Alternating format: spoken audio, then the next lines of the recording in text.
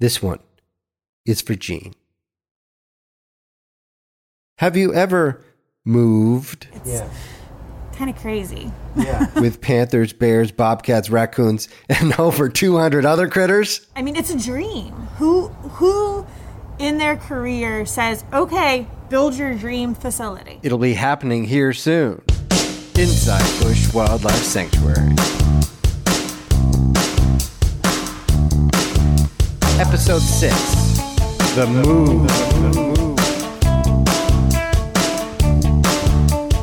This is Inside Bush Wildlife Sanctuary. I am David C. Guggenheim. This month, we take you inside the move of Bush Wildlife Sanctuary. From its current location at the Loxahatchee River District in Jupiter, Florida, to its new home 5 miles down the road in a little slice of heaven called Jupiter Farms.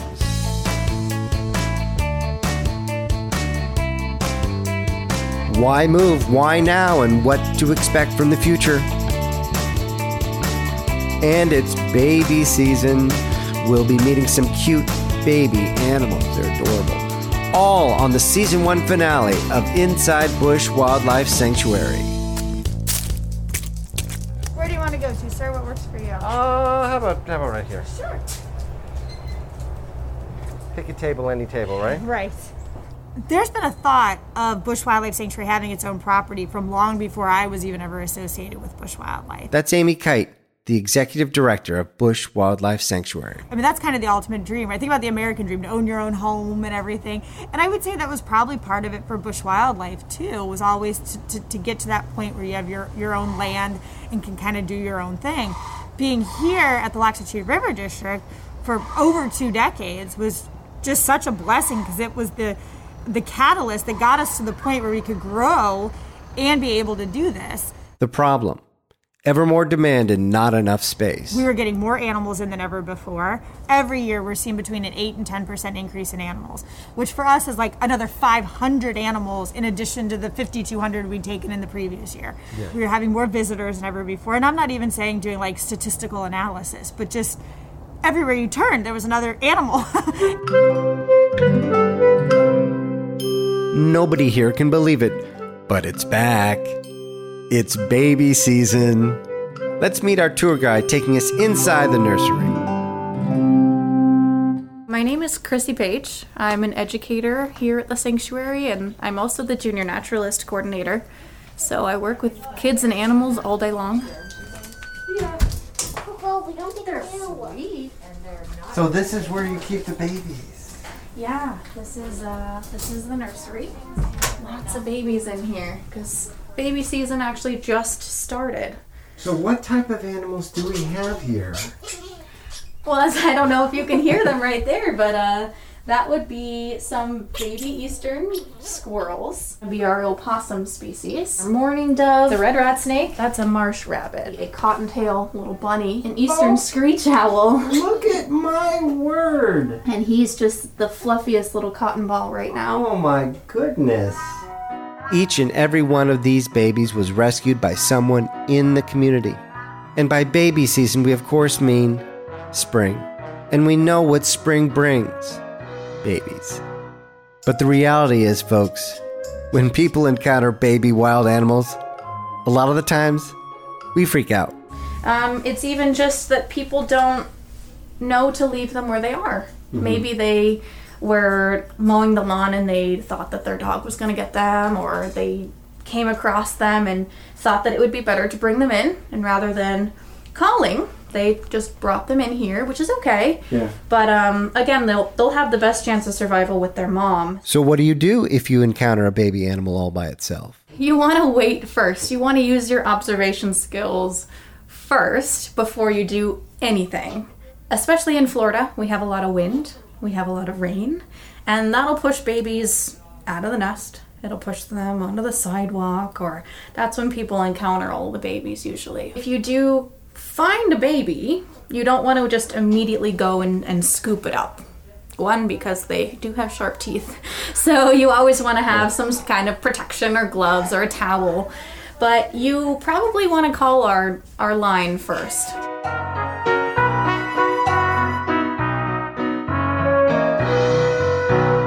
So where did bush wildlife come from? How did it come about?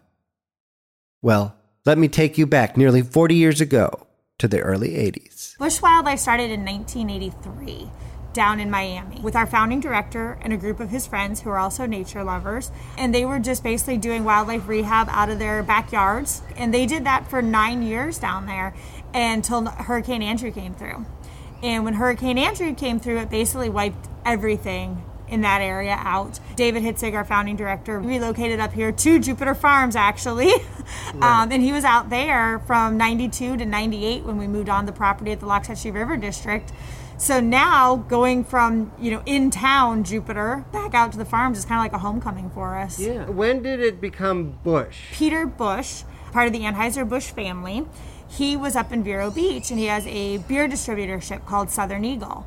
And he was looking for an eagle that they could use for some photographs and promotional appearances. And it happened that David had an eagle named Kuakuchi, became the mascot.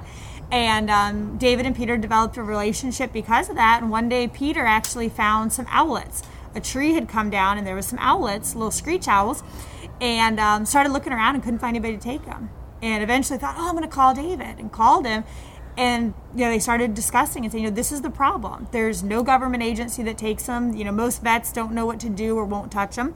And it really comes down to the nonprofit sector. And Peter donated the seed money to start what is now Bush Wildlife Sanctuary in this incarnation, being open to the public and really us not having to take the animals to people, but people can come to it. Peter gave up that seed money for it and donated it, and the rest is history. It became Bush Wildlife.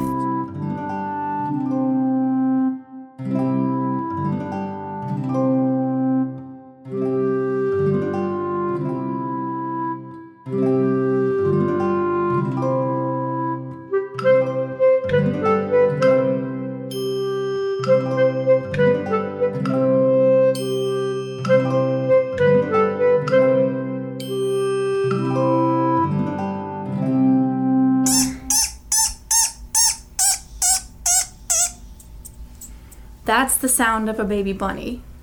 If you're listening to outside. The kind of twisted thing about that call is if you really listen to it, it sounds like a squeak toy for like a dog. Oh. And that's kind of what they're trying to reproduce in a squeak toy, is that animal's instinct to go after sounds like that. Yeah. Squirrels will make the same noise, similar, and the bunnies make that noise. So yeah, next time you hear a squeak toy, it's setting off that trigger in your dog's brain to hunt for those things. We've trained our dogs to get the baby bunnies. Yes. So when people say, I don't know what happened, my dog got this bunny, they're calling for mom, and ultimately the dog will maybe find them first. Yeah. What's the next step out of the nursery? Out of the nursery, you can get moved a few places. Hopefully, once you're big enough and eating on your own, you'll get moved to the porch, which is outside on our hospital porch, and that kind of acclimates you to your surroundings. Can we look at the porch? Sure, yeah. Oh, look who we have here. Oh, we're getting all the owl sizes. Yes. This is a baby great horned owl. But we've got a lot of water birds out here today. Pelicans. Got a pelican? Great blue heron down here as well. Ooh. But right. There's a squirrel right behind you on your head. Sorry, I'm like smushing you into the corner. So I could see it's like has no audio value whatsoever, but I gotta record. Don't feed them. Don't feed them. It's not good for them.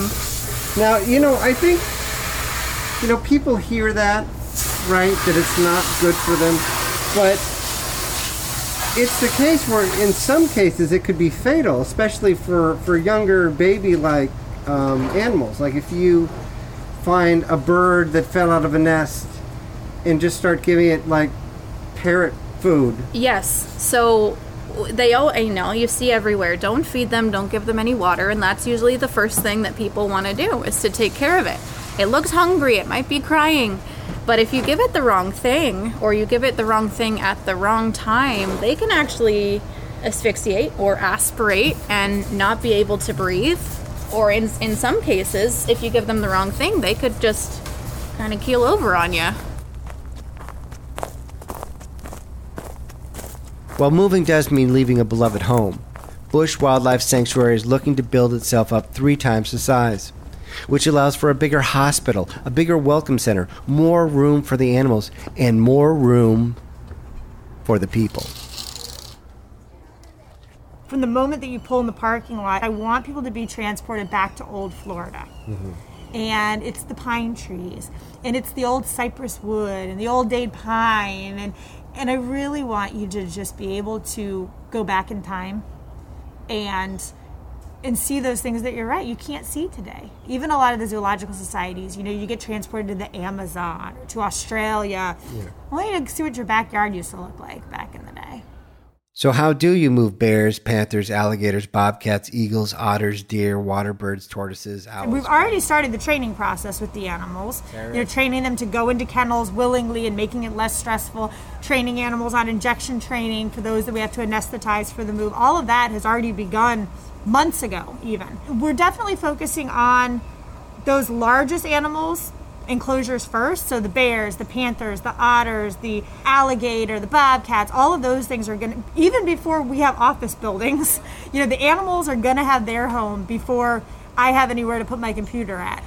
If we had everybody moved and we only had to be actually closed to the public for a week, I would really consider that a reason to open the bottle of champagne up.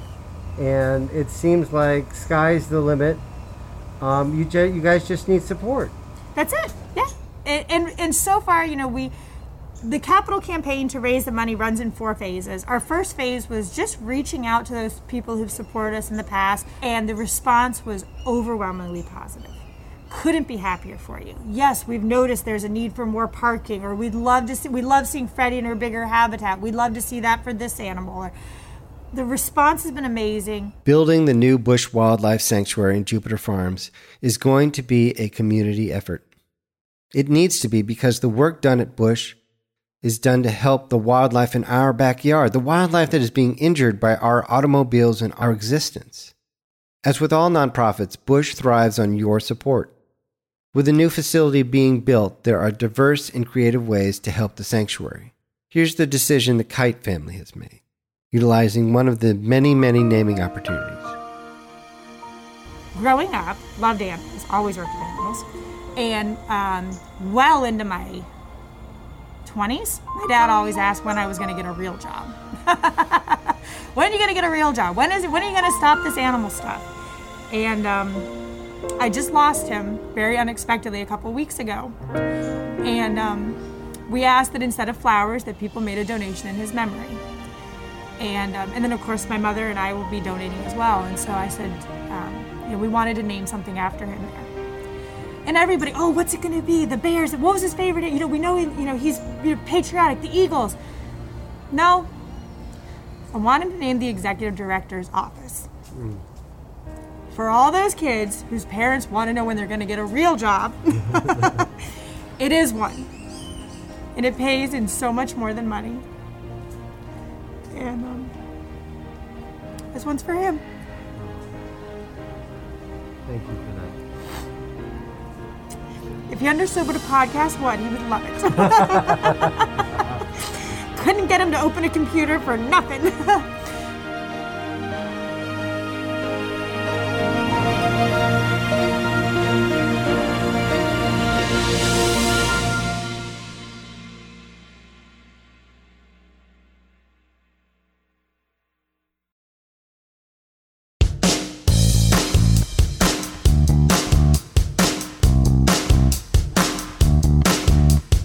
That's going to do it for this season of Bush Wildlife Sanctuary.